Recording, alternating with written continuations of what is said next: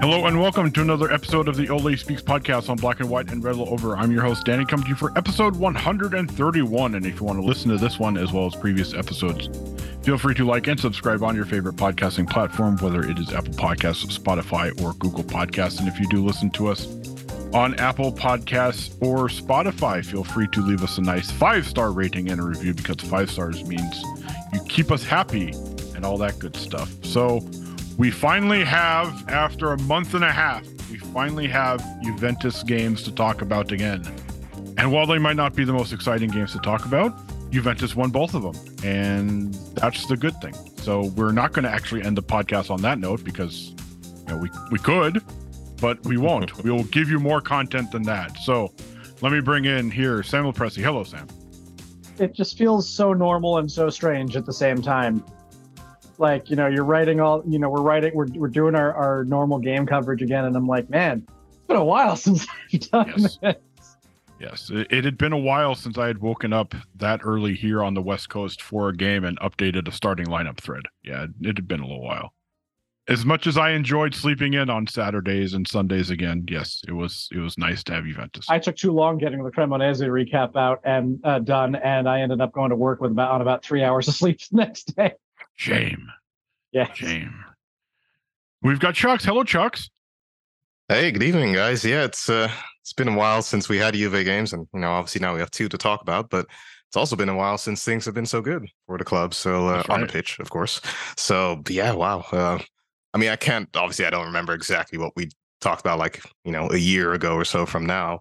Hell, I can't remember 2 weeks ago, Chucks. Yeah, same, yeah. The older you get, But short-term memory, which always reminds me of that movie Memento, when he's like, I have a condition where my short-term memory, it's a great movie, by the way. Highly recommended. But yeah, I'm pretty sure that a year ago we were not in such good position on the pitch as we are now. So yeah, wow. It's just extraordinary. It's keep them coming. Keep them coming. Well, we don't have Sergio this week because he is hanging out with the legions of quarter zips in Las Vegas at the Computer and Electronics Show. So, Chucks, what is your takeaway? Speaking of things we haven't done in a while, what is your takeaway from the week that was, seeing as we have actual Juventus games to talk about again? Yeah. Well, my takeaway is that Sergio is a lucky guy, getting to hang out with all the tech bros in Vegas. So I hope you're enjoying it, Sergio. But now my true takeaway about the week that was with Juve is, as a certain somewhat famous Republican politician just said a few days ago, it's not about how you start, it's about how you finish. And Juve really has shown that it's really how you finish games. Now, there's a whole half of the season to go, Chucks. Chucks, you just invoked the wrath of the whatever from high atop the thing. And now you're just like, come on, bud. I mean, I just wanted to, I'd like to pull unlikely connections from places you would not expect to Juventus. So there you go. Oh boy. But I mean, hey, we'll tell Couch to edit all of this out. Yeah, we'll tell Couch. But hey, I mean, Juve has started games poorly and remarkably ended them on a high. And in both games, against Cremonese and against Udinese, it was struggling for much of the game. And again, these are the types of games where I kind of expect just this type of struggle, against the Cremonese, against the Monza, which hopefully we'll get our revenge against them in, I don't know, when we're playing them again. And against the Udinese, those are the types of games where you're just going to get the, Allegri type of play where it's going to be boring. It's going to be not a lot of attacking action, although I think it was a little better at phases against Udinese. But, it's basically what you're going to expect is the gritty goal. It's not the one against Udinese was quite a nice little moment of individual magic from Paredes, the much maligned Leandro Paredes, and Federico Chiesa, who's hopefully slowly getting back to his full potential. But yeah, I mean, it's this is again the Juve of the good days of Allegri, which were just 100% defensively solid, and we're just going to steal a goal here and there, and sometimes they're pretty, sometimes they're not that pretty, and sometimes they're semi-fortunate as they were against Cremonense, which I know we talked about that on the Slack channel about how much the goalkeeper could have maybe done a little better on that one, especially with the wall, of course, the wall he set up. But Juve's somehow putting together the results that we need, and 8 games in a row victories. I mean, I don't know the last time. I mean, maybe probably was again in that year with the whole Sassuolo game, the infamous Sassuolo turnaround game, which was it 15, 16? I don't know. I forget dates. Dates are so hard to keep track of, especially years. 15, 16, yeah. It was, right? Yeah. I thought it was 15, 16. So, I mean, who knows? Maybe we're on track to kind of keeping that momentum going. But then also kind of as a attached takeaway to that one, he's been rumored to possibly be leaving the club this month. But yeah, spare thought for Weston McKennie. I mean, the sacrifice he's made for Juve and playing as a right wing back against Udinese, are on the same side, I'm pretty sure, as Destiny Udogie. Yes. Yeah, pretty sure. Yeah. Which, I mean, he's one of the, best, one of the better wing backs. And obviously he's been signed by Spurs and will be joining Spurs, I guess, next season. But, to be playing in a position that's really not your natural position at all. I mean, as a right wing back against definitely one of the better wing backs of the league, to hold your own in that battle and just, again, to make that kind of sacrifice for the team.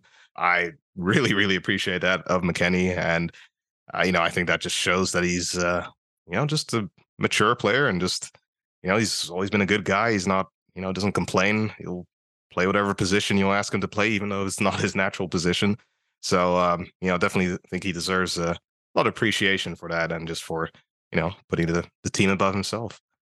All right, Samuel, what you got? Chuck's kind of provided me the perfect segue there, because I'm trepidatious about things a little bit, regardless of these 8 wins in a row. I mean, the 8 wins in a row are good. Don't get me wrong, I'm happy. But out of those 8 games, Juventus has only scored more than 1 goal 3 times. Max Allegri has yet to show any indication that he is going to stop throwing people into positions that they're not at their best at, like Weston McKennie. I mean, I get with Juan Cuadrado injured, Mattia De Sciglio injured, I guess he didn't want to use Matthias Soulé on back-to-back games that close. But there's something that's got me wondering. I don't think that if we play the way we played against Cremonese and against Udinese on Friday, that we're going to be talking about in the same happy way, because I just don't see I don't see you holding together against a team like Napoli when you are not scoring goals, when you are scoring goals in the 86th and the 91st minute against against teams that you should still be handily beating. We're still seeing this team play down to its competition, and that is something that can come back to bite us. And it did come back to bite us. You remember we had a similar run of form in October, November last year, that unbeaten run that we had. And then all of a sudden we got lit up a couple of times because we were riding a wave of luck that just wasn't going to be sustainable.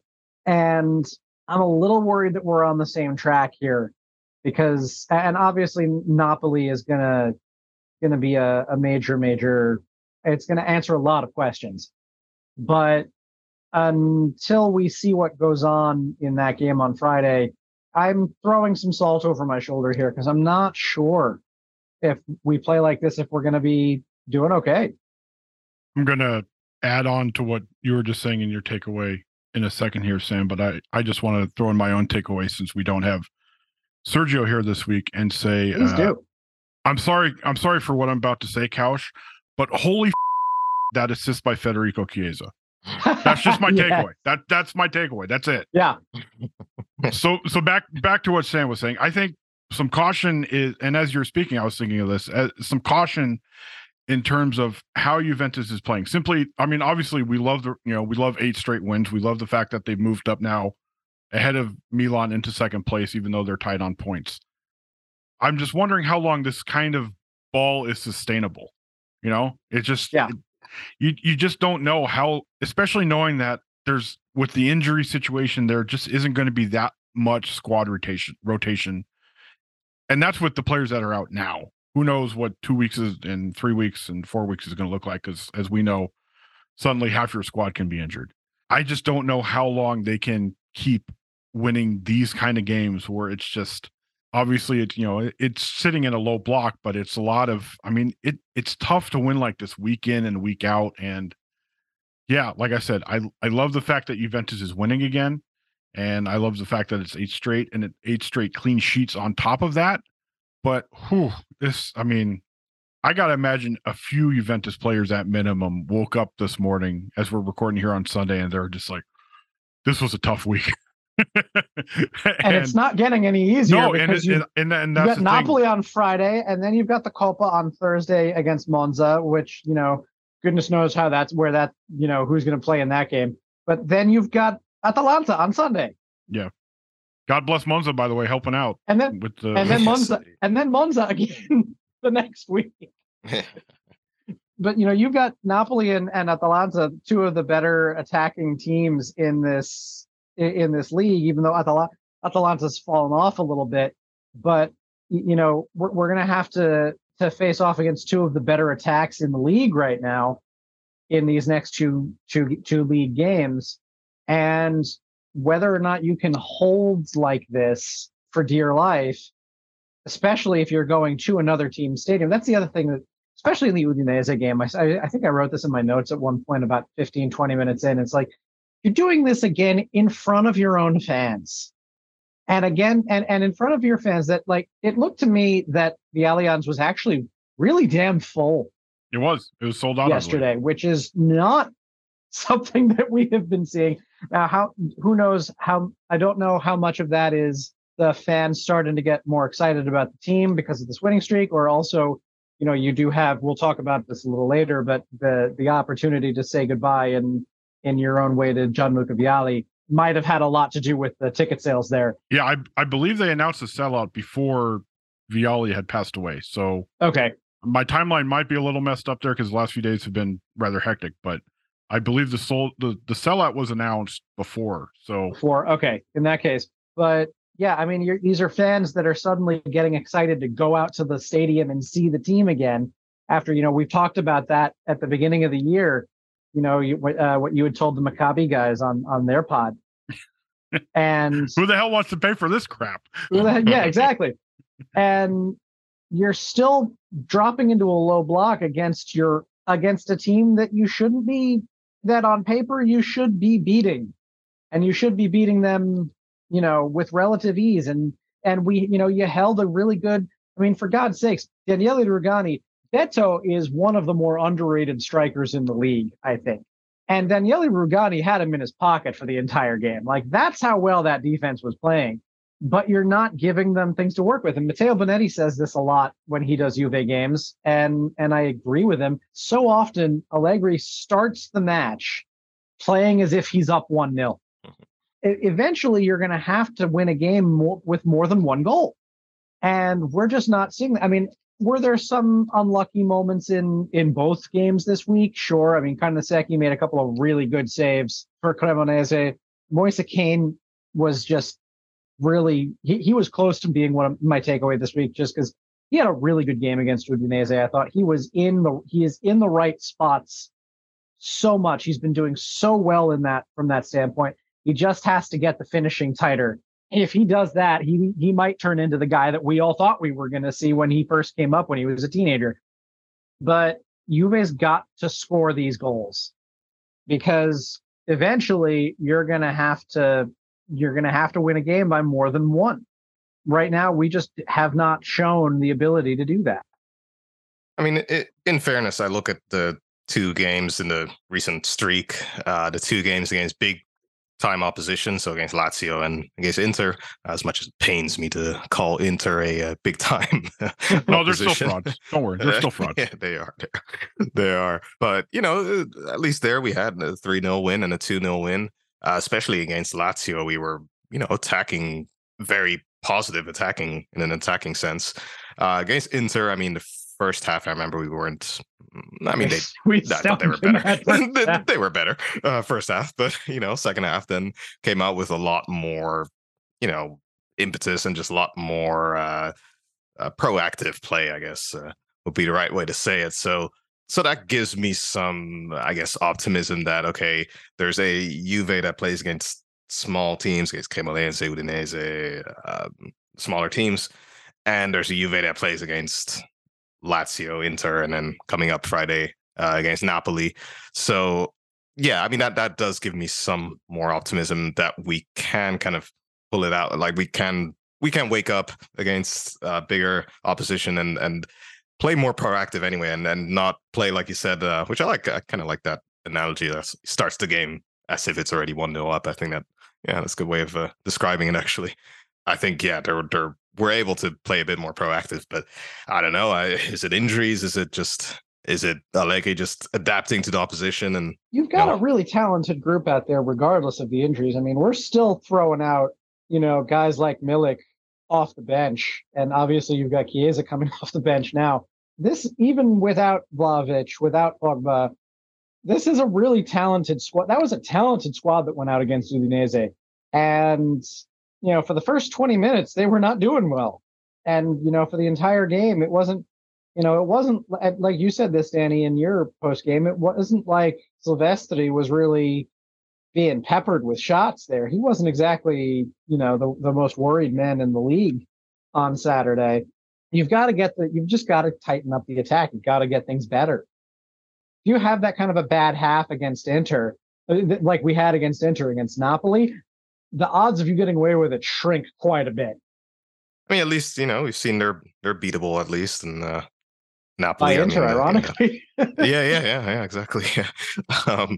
But I mean, this goes back to something I've said multiple times in the past, that, Juve is often a team that kind of drops to the level of its opposition against, smaller teams.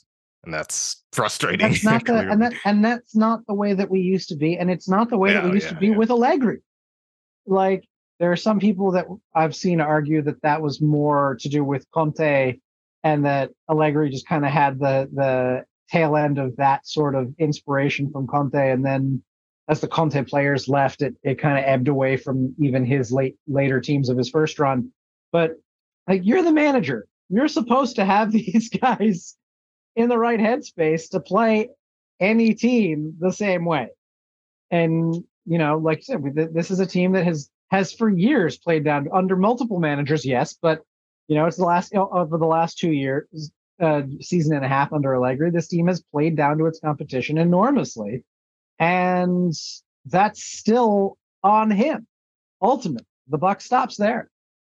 Yeah, and I guess that's why it makes the Napoli game so much more interesting, on top of the fact of what's going on in the table, is that we just don't. I mean, we saw Juventus obviously have a strong half against Roma and then drop off. We've seen Juventus play good halves or good stretches against good teams. I mean, we talk about the PS, where we have talked about the second half against PSG in Paris, but I mean, again, how much did that have to do with PSG being 2-0 up and kind of putting things in cruise control? But we've also seen Allegri come out with his team firing on all cylinders in big games. So is he going to play it that way, or is he going to play it how he did these first two games of 2023, where it's really just sit back, let the defense work, and then try and hit somebody on the counter and try and scrape out a 1-0 or 1-goal win again? I mean, it's just, I don't know. I don't know how he's going to play it, and that's kind of the somewhat worrying thing, is that with this team, it's like, as great as the winning streak is, this Napoli game has kind of, ever since the streak has started, it's kind of always been the one we've circled as, okay, this is kind of that measuring stick. Or I think, was it one of my favorite American football reporters? He always talks about like a GPS game to really kind of see where you're at. And this is to see where Juventus is at. And if this, sudden rise up the table these last 8 games is legit, or it's just like, okay, well, you get your ass kicked by Napoli, you're back down to trailing by 10 points, and bye-bye Scudetto. Hey, it's Kaylee Cuoco for Priceline. Ready to go to your happy place for a happy price? Well, why didn't you say so? Just download the Priceline app right now and save up to 60% on hotels. So whether it's Cousin Kevin's Kazoo Concert in Kansas City, go Kevin, or Becky's Bachelorette Bash in Bermuda, you never have to miss a trip ever again. So download the Priceline app today. Your savings are waiting. Go to your happy place for a happy price. Go to your happy price, Priceline. If you do manage to win, then all of a sudden you've got a lot of possibilities here, because then you're down 4, and not only Napoli but the entire rest of the league starts hearing footsteps. Yeah, especially you beat Napoli in the Maradona, even if you draw them there just to keep it, it's a draw would be a good result here. I think basically anything that involves averting disaster, I think would be okay. It would, because if we do win this game, then then the Scudetto talk can begin without being ironic about it. Because then you would have a truly, potentially, you'd have a real shot at it. Because then you'd really hurt Napoli psychologically. And let's be real, in all of these title challenges that Napoli has had, what their biggest weakness has always been with their, 1 square foot of real estate up here. They have been the best coached team this year. They have been the best performing team this year. It all comes down to what, like you said, whether Max is going to take the brakes off and go for it in a big game, or if he's just going to try to hunker down and do the same thing, which, against a team like Napoli, it's like, it's only a matter of time. Well, so, and kind of going back to the discussion about like Juve being not attacking enough and, not really showing enough proactive play. I looked up the stats of the Inter game against Napoli, the 1-0 victory they had. And, it is interesting. I was kind of reading very quickly through the match report there. And I mean, it does seem like Inter kind of played, the kind of Juve model here. And they had 1 shot on target. That was the goal. And, they just played counterattacking football, 37% ball possession. They sat deep. They soaked up the pressure and then just hit him on the counterattack. And who knows? I mean, maybe that is kind of the model to play against Napoli. It seemed to work against Napoli here. I don't know if it was a one-off thing, or one-off in the sense that it is their first loss in the league. But who knows? I don't know. I go back and forth kind of about what style of play to play against Napoli in this game, because also in this case we're away from home, and that's like you said, that's a bit of a different ball game there. Inter played at home against Napoli, so maybe there's a difference there. And that stadium is usually almost always the rowdiest when Juventus comes to town. Almost always. Oh yeah. Yeah, there's something about that north-south rivalry, isn't it? That's right. You always get me going with the line from The Sopranos from Furio, where he goes, "Hate the north." So, yes. And he ironically, later in The Sopranos, before he headed back to Italy for good, he was spotted wearing a Napoli warm-up jacket. So there you go. Yeah. See where his rooting interests are. So I guess going off of what we talked about with these 2 wins to start 2023 is just the fact that, and I mentioned him in my takeaway, Federico Chiesa is back, and he looks like he's back. And obviously we don't know for sure when his first start is going to come. Obviously there are some rumblings that could have came this past weekend against Udinese, but boy, oh boy, he, in his cameos, I guess you can call him, because he's not playing extended minutes at this point still, he is looking good. And I think that just the assist he had on Danilo's goal, controlling the ball from Paredes with his chest in the manner that he did. I think it was James Horncastle said it was a lot like one of his goals from the Euros. I'm blanking out on who was against, but Austria. Yes, Austria. That's right. It was the Austria goal. And then just to control the ball with his chest and then cross it with the outside of his foot, all in one motion, basically. That was about as pre-injury Chiesa can get. And man, I don't know. I guess I didn't expect him to look this fiery after coming back. And also the way that he found that space with that run too. Yeah. Like that was a good run. He spotted the weak point in the defense and he just flipping hit it. And that was and he timed the run perfectly too, because he was dead level when Paredes released the ball. You know, any chance that Juve has of making noise as this season continues, whether that be in the league or in the Europa League, is tied to Chiesa and the way that he can play. Gosh, he is just, we all knew he was good. And the way that he has come back in these sub appearances, you know, he changed a lot of things in the Cremonese game. He really injected some life in there. And obviously the Udinese game as well. You know, it's good to have your best player. And apologies to Dusan Vlahovic, but Federico Chiesa is your best player right now, hands down, bar none.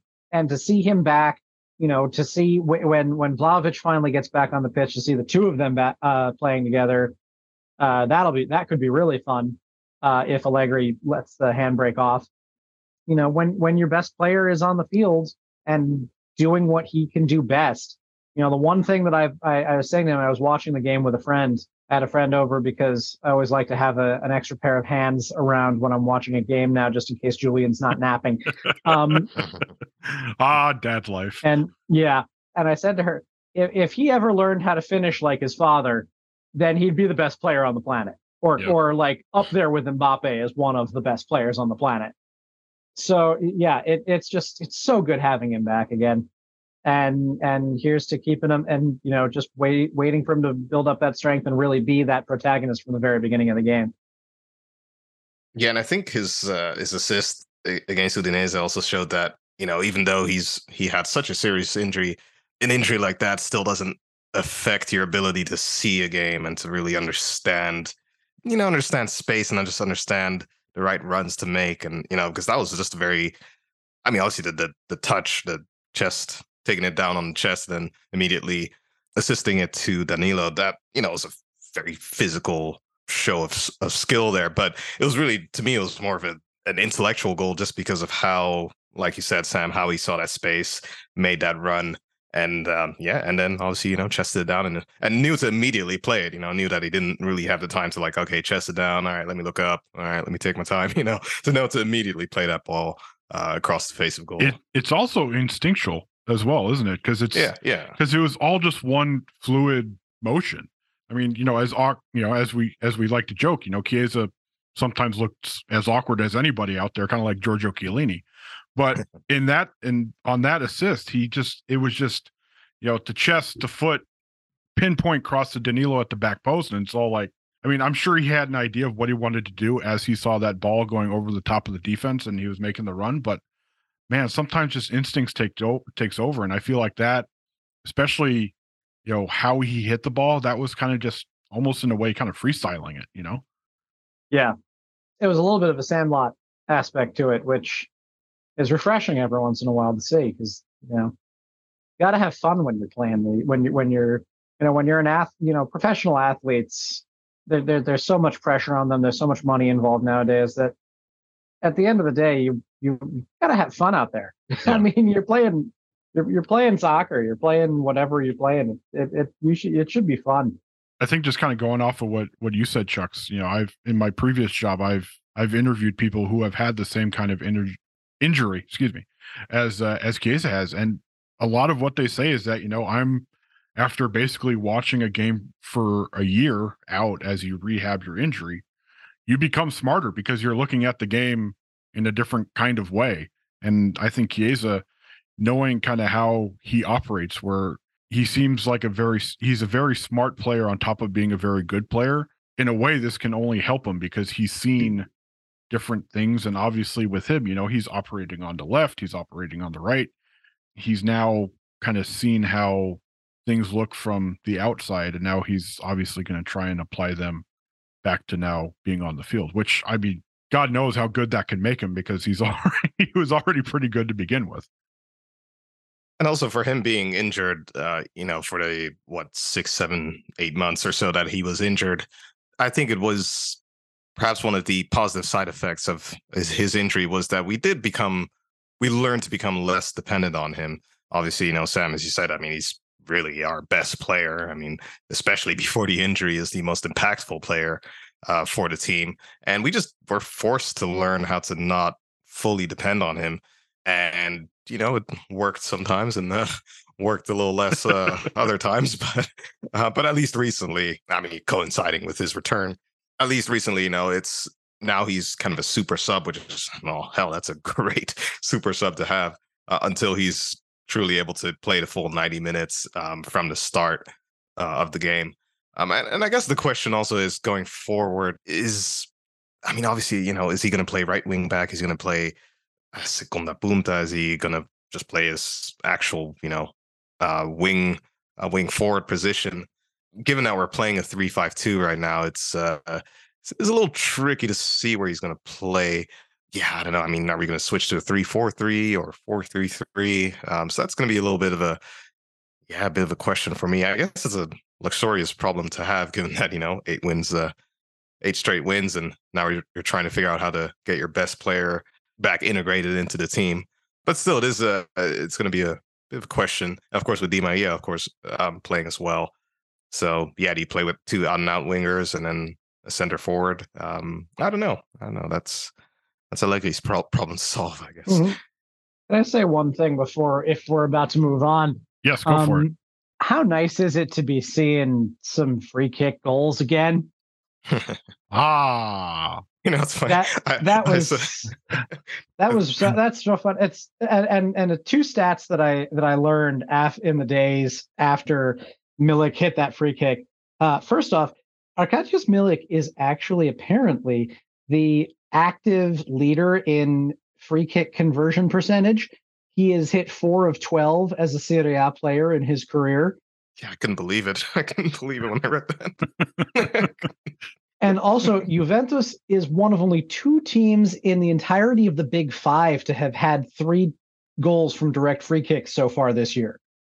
The other one is actually very random. It's Lorient. But just to have that as something to hope for, there was a point, when certain people were taking those free kicks where, as we once very humorously started that little meme, that little local blog meme, there would be a free kick and you just go, wall time. Yep. And now, with the way that Vlahovic hit those 2 free kicks early in the year, Milik is I didn't realize just how good he was with those. It's becoming more and more of a situation where I'm looking at this going, all right, this is a real goal. This is a real goal scoring opportunity now, because, you actually have the guys that are pulling the technique to do it, as opposed to, trying to hit the ball through a solid human being and expecting it to go into the goal. Yeah, it's funny because when Milik was stepping up to that free kick, I was just like, is he really a free kick kind of dude? And I mean, obviously, I didn't know that stat that you just mentioned, Sam, until like Chuck's. I read it, and it was just like, yeah, Juventus doesn't necessarily have the big name free kick taker like they used to when it was like a Pjanic or a Dybala, but it's like there are at least some solid choices now, rather than we're just going to default to one guy, and in that certain guy's time as the dominant free kick taker, you could pretty much predict the outcome, and it wasn't a goal. So yeah, I mean, it's interesting to go where it's like, okay, yeah, I don't think we really knew that Vlahovic was maybe a free kick taker until he scored those 2, because he hadn't taken many at Juve so far. Obviously, same with Milik. I mean, it's a different situation now. And Vlahovic at Fiorentina was also playing in the same team as Cristiano Biraghi, and Biraghi is so good at those that he's not going to be taking them unless Biraghi's off the field. So, it's funny because I was playing FIFA the other day, and I had replaced Vlahovic with Milik late in the game, and I got a direct free kick, and Milik was the one lining up for it. So I hit change taker to scroll through, and I suddenly began realizing that Milik was at like at a 7. They rated him at like a 79, and there was nobody else on the field that was better. And I was like, oh, okay. And then a couple of days later, he pulls that out of the bag. which was to say what you want about Karnaseki and the mistakes that he made on that kick, both with setting up the wall and when the shot was coming in, because I mean he beat that ball to the spot. I don't understand how he didn't stop it, to be honest with you. But the execution that Milik pulled on that free kick was perfect. That's really the only way you're going to hit that free kick and put it in. And it was really damn good. And kudos to him. And yeah, it's nice for a direct free kick to be viable again. Yeah, when I was looking at that, the free kick takers, or at Milik walking up to the free kick to take it, like you, Danny, I thought the same thing. I had slightly stronger words I used. I thought, no, you're such oh, for God's sake, man. Oh, the days of having Pjanic and Dybala. The alter ego comes out when he watches games, but he keeps it in line on the podcast. Yeah, I'm a little more diplomatic in public. But yeah, no, I thought the same thing. And then, well, there you go. I was proven wrong, just immediately proven incorrect there, and I thought, well, that's I'll be proven incorrect there, and I'll take that. So yeah, it was nice to see just surprisingly, good free kick takers. Like you said, Vlahovic, Milik, and yeah, having that as our option. All right, shall we? Before we talk Vialli, shall we get to some Twitter questions, gentlemen? Yes, let's do that. All right, first time in a while, finally got the guy who posts about Twitter questions in order. So. Finally. Hooray. We've wrangled him in. Going off of what we've talked about for a good portion of this episode, first question here from @SingSecond95. How does Juve generate offense? Is it just a matter of waiting for Pogba, Vlahovic, Chiesa, Di Maria to get fully fit, change of formation or tactics, or just keep aiming for 1-0 wins? What happens when they go a goal down at some point? That last bit is the real question, I guess. Yes. To me, it has to come down to the attitude of the coach, because I don't think that the team would be so defensive in the extreme without it being Allegri's directions. And he keeps that handbrake on. He keeps it, he keeps things safe. He doesn't go, he won't go for the jugular. Early, he won't go out early and say, we're going to take care of you now, and then we're going to just, and make it easier for us the rest of the way. It's a philosophy thing, I think. And at the end of the day, he's when you've got the players like that, where he just listed off, the questioner just listed off, that those are the kinds of guys that you can use, but he doesn't do it. He's even got guys now that he can really, I mean, you saw some of the passing moves that Di Maria and Miretti pulled off together yesterday. Fagioli is really, really good. You need to let them go. Let these guys play. Let these guys go after the ball and go after the goal and go after the game, and do it early, and then make things easier for yourself instead of doing this all the time. Because like the questioner said, and what happens when you go down 1-0?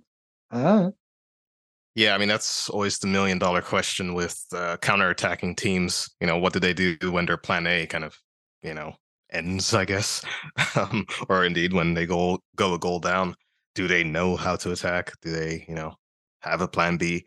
Like you said, Sam, I mean, it's kind of in Allegri's blood to just kind of play kind of holding back, or play kind of with, on your heels, kind of conservatively. Yeah, but he's done it. He's also shown us that he has the ability and the brain to do it. Like, the 5-star, when that popped out, like, none of us were expecting that, and it ran roughshod over the entire league, and then he just stopped doing it. And I've said before on the podcast, I think that it was mostly a lot of the way because the Cardiff final just spooked the crap out of him, and that he started getting way too conservative for his own good, unless he absolutely had to go after a game. And it's led us to where we are now, where he is perfectly fine with holding out as best he can and not letting these players. And that is, I think, why this is not something that we touched on a lot during the World Cup, but that's why the rumors about Dusan Vlahovic, potentially getting agitated, and some teams in the Premier League maybe kind of circling to see if anything might drop off the wagon. why those are starting is because he doesn't use the players that he's got to their full attacking potential, because he is that conservative about it. And eventually we're going to have to score some damn goals. So hopefully that change ends up happening at some point. I mean, I'm not counting on it, but Yeah, and I mean, to answer the original question, I mean, I really don't know. Like you said, I mean, frankly, I just don't know. We're clearly capable of playing attacking football, like you said, Sam. We've done it in the past, and just look at how we scored 3 goals against Lazio, 2 goals against Inter. We're clearly capable of doing it. But yeah, what happens when you go a goal down? I just don't know. I would just hope that Allegri has that plan B and just turns it on. And I also think, to an extent, once everybody's fit, Vlahovic, Chiesa 100%, Pogba, etc., and Di Maria, who's, I don't know, possibly injured again. Once they're all fit, it's almost like Allegri says that was just a cramp, apparently. Oh, okay. I hope. Yeah, I hope that. Can we bank on them being healthy all at the same time, knowing how this season has gone? I mean, at this point, I'm not. How the last 2 seasons have gone. I'm not necessarily banking on Paul Pogba playing this year. Oh, yeah. But so that was the pessimist. Yeah. Or the agent of chaos. Well, no, that's Sergio. No, the agent of chaos is Sergio. Yes. Yeah, okay. I sort of keep up. Not here to defend himself. Yes, indeed. But yeah, I mean, I think I would hope that with playing with such talented attacking players, that you almost can't not play attacking football. I mean, you would hope so, but yeah, I really don't know. I don't know. All right, next question here from R. Manhas9. Has Allegri's recent run of success forgiven that terrible start to the Serie A season and getting bounced in the Champions League group stage? Are we still on that Allegri out train? I'm on the Allegri. The doors are open behind Allegri and he's holding the walls, and I'm ready to kick him out if necessary. That's a long hashtag. Yeah, I was going to say, that's a long team name. That's right. But that is I think that he's, obviously when you win 8 straight games, there's some level of goodness coming out of that.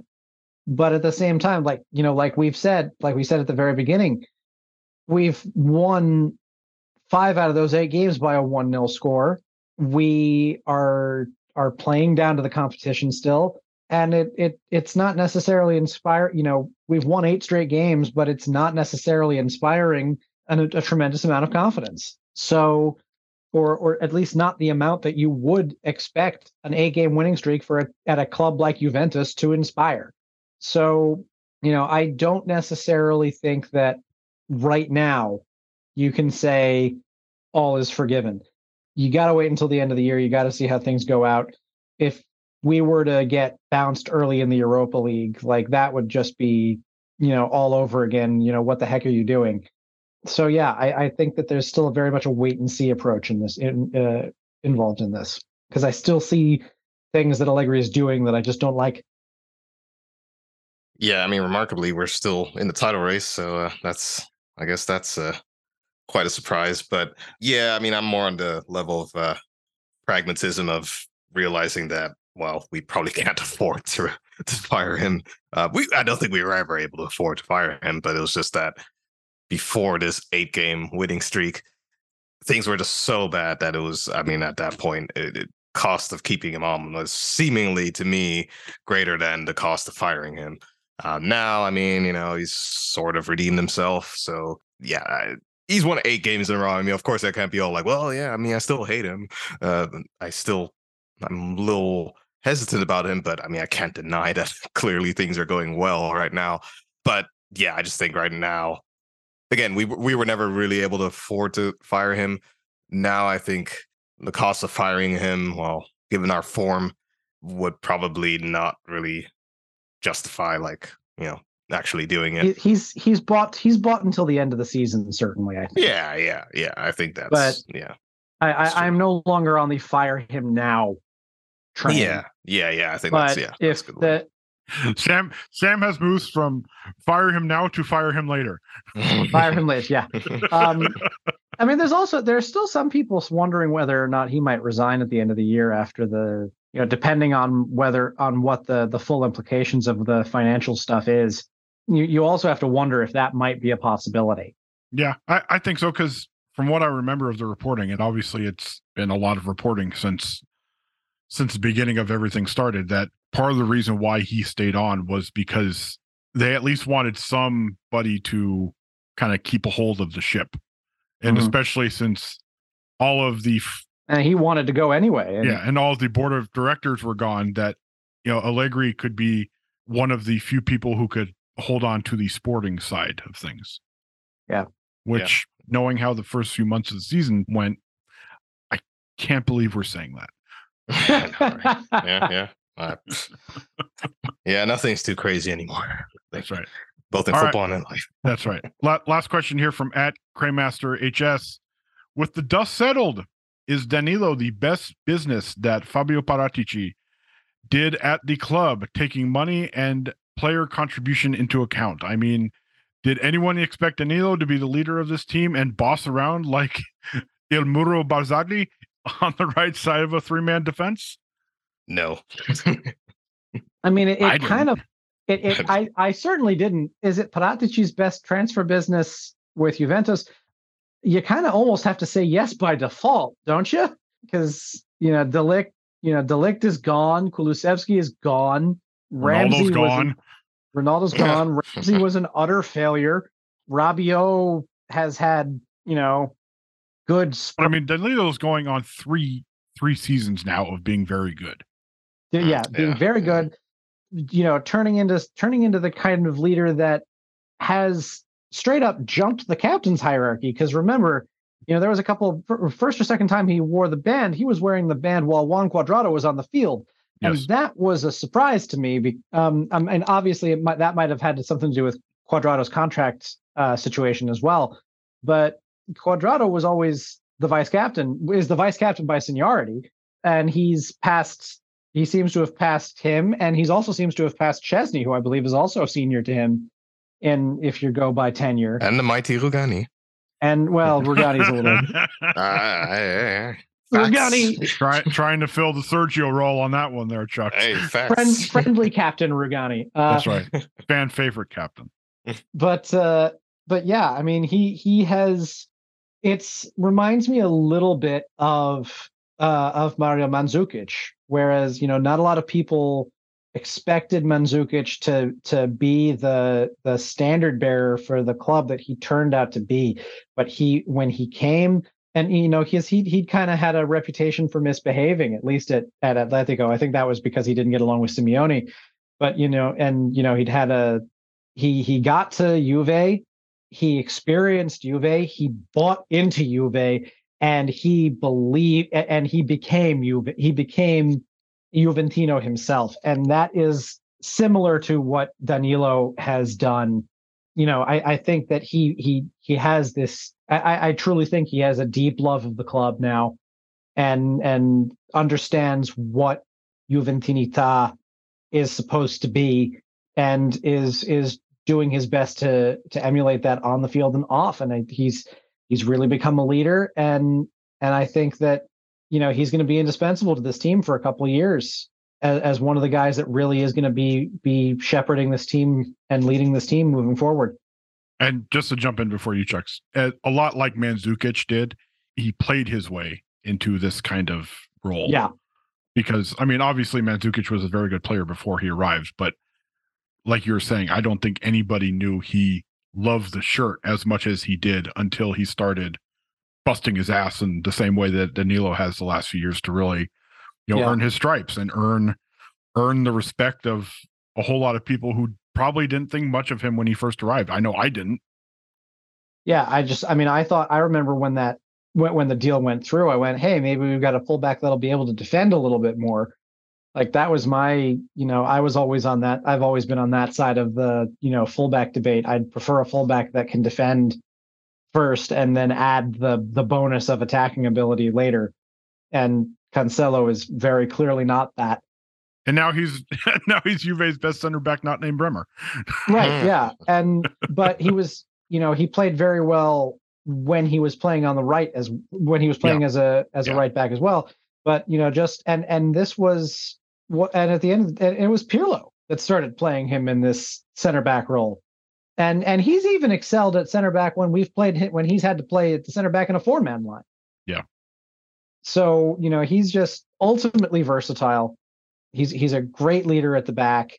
And I think just, he is the standard, the standard bearer for Juventinità right now. And that, when you combine that with the attitude that guys like Miretti and Fagioli, who are coming up through the academy, are going to have, and you can already tell just the palpable love they have for the fact that they are playing in a Juventus shirt right now, that could kind of bring the mentality of this club back to where we all kind of was hoping it would stay when, when we're back to the places where Conte had brought it before Conte left, and where it was during the real height of the streak. I think that could happen.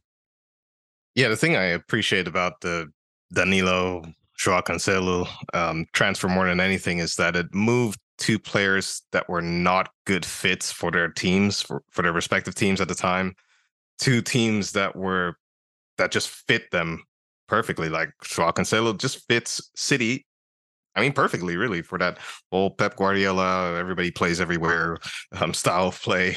And, Danilo coming to Juventus, and just that you're a defender, you're a fullback, your number one thing is to be a defender and a fullback. It just moved two players that were just better fits for their new teams. And I think that just worked perfectly for everyone. Worked well for City, worked well for Juve, and for both players. So that's it's just nice to see, players that just, are in the environment where that maximizes their skills, that brings the best out of their skills. And that was, just one last thought on that deal. In hindsight, that had to take sucking up some pride after you spend that much money on João Cancelo after 1 year to be like, hey, we need to, he's not a fit anymore. We thought he was, but after those first couple months of João Cancelo in the Juventus jersey, he was very much offense only. Yeah. And you remember but right before he got sold, he was training with the club before the friendlies and just putting in zero effort. There was a video of him doing like a ladder drill or something, and he just like walked through it. And I was like, that's the face of a guy that does not want to be here. No.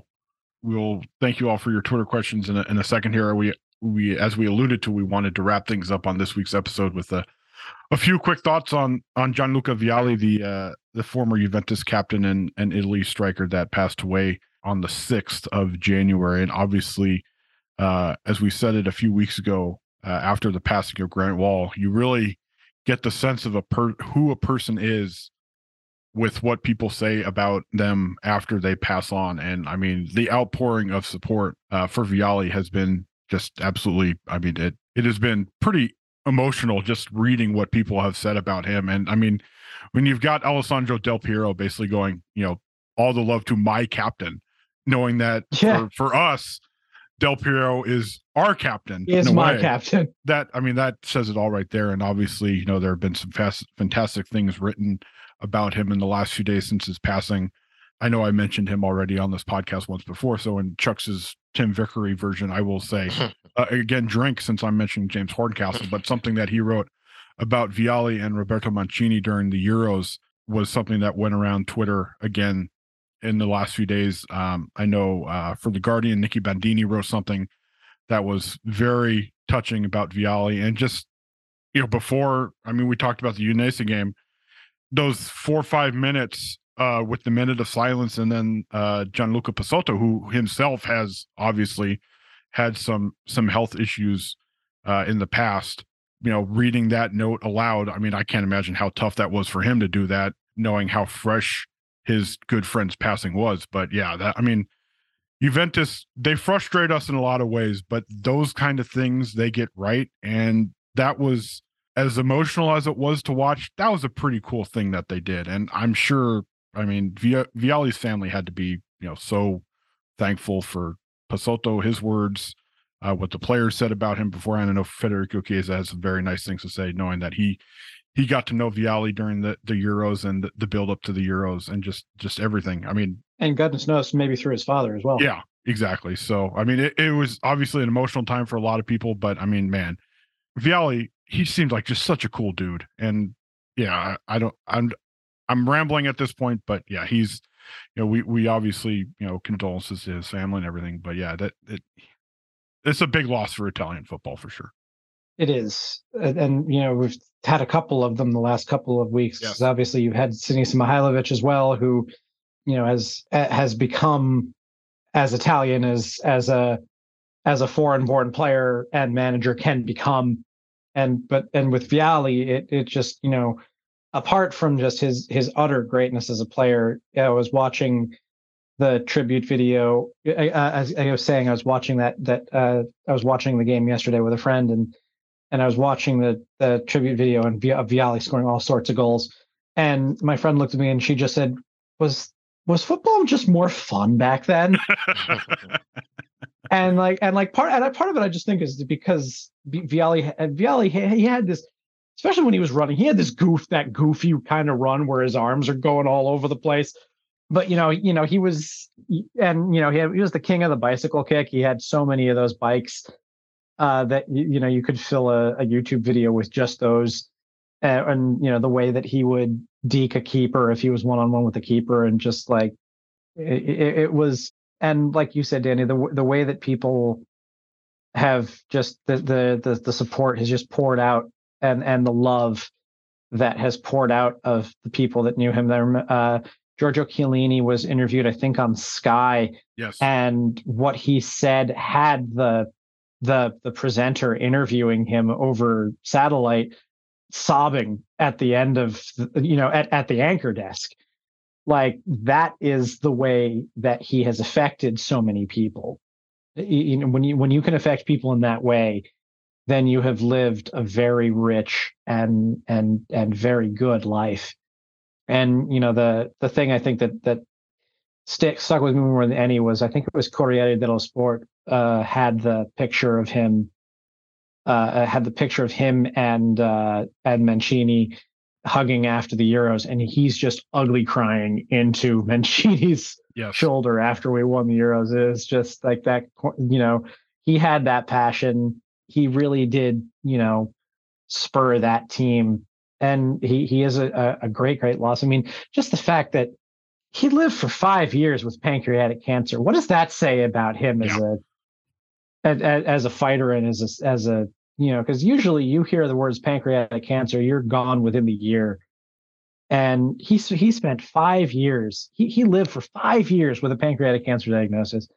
That just that alone can tell you so much about about the man. And it's a great loss to Italian football. It's a great loss to football in general. Another really wonderful tribute to him that I saw was Graham Souness, who said, and he kept on saying, who played with him at Chelsea, and he said, I don't want to talk, or was it at Chelsea, or did he come to Italy? I forget, but he was teammates with him, and he kept on saying in the video that he posted a video onto his own social media after Gianluca passed, and he said, I don't really want to talk about him as the footballer. I want to talk about him as the man, because that's the way I remember him, as just a wonderful man, as a wonderful human being, and that says everything. So I hope I hope whatever meets him is justly matches what he has given everybody else on Earth. Yeah, I don't have too much to add to that. That was a way better tribute than I could ever manage. So, yeah, I don't have too much to add. I guess one thing I'll say reminds me from one of my favorite books, The Road to Character by David Brooks, I think is his name, a New York Times columnist, and I think he's a lecturer, but I'm sure he's a columnist and a writer. He's a political columnist. Yeah, yeah.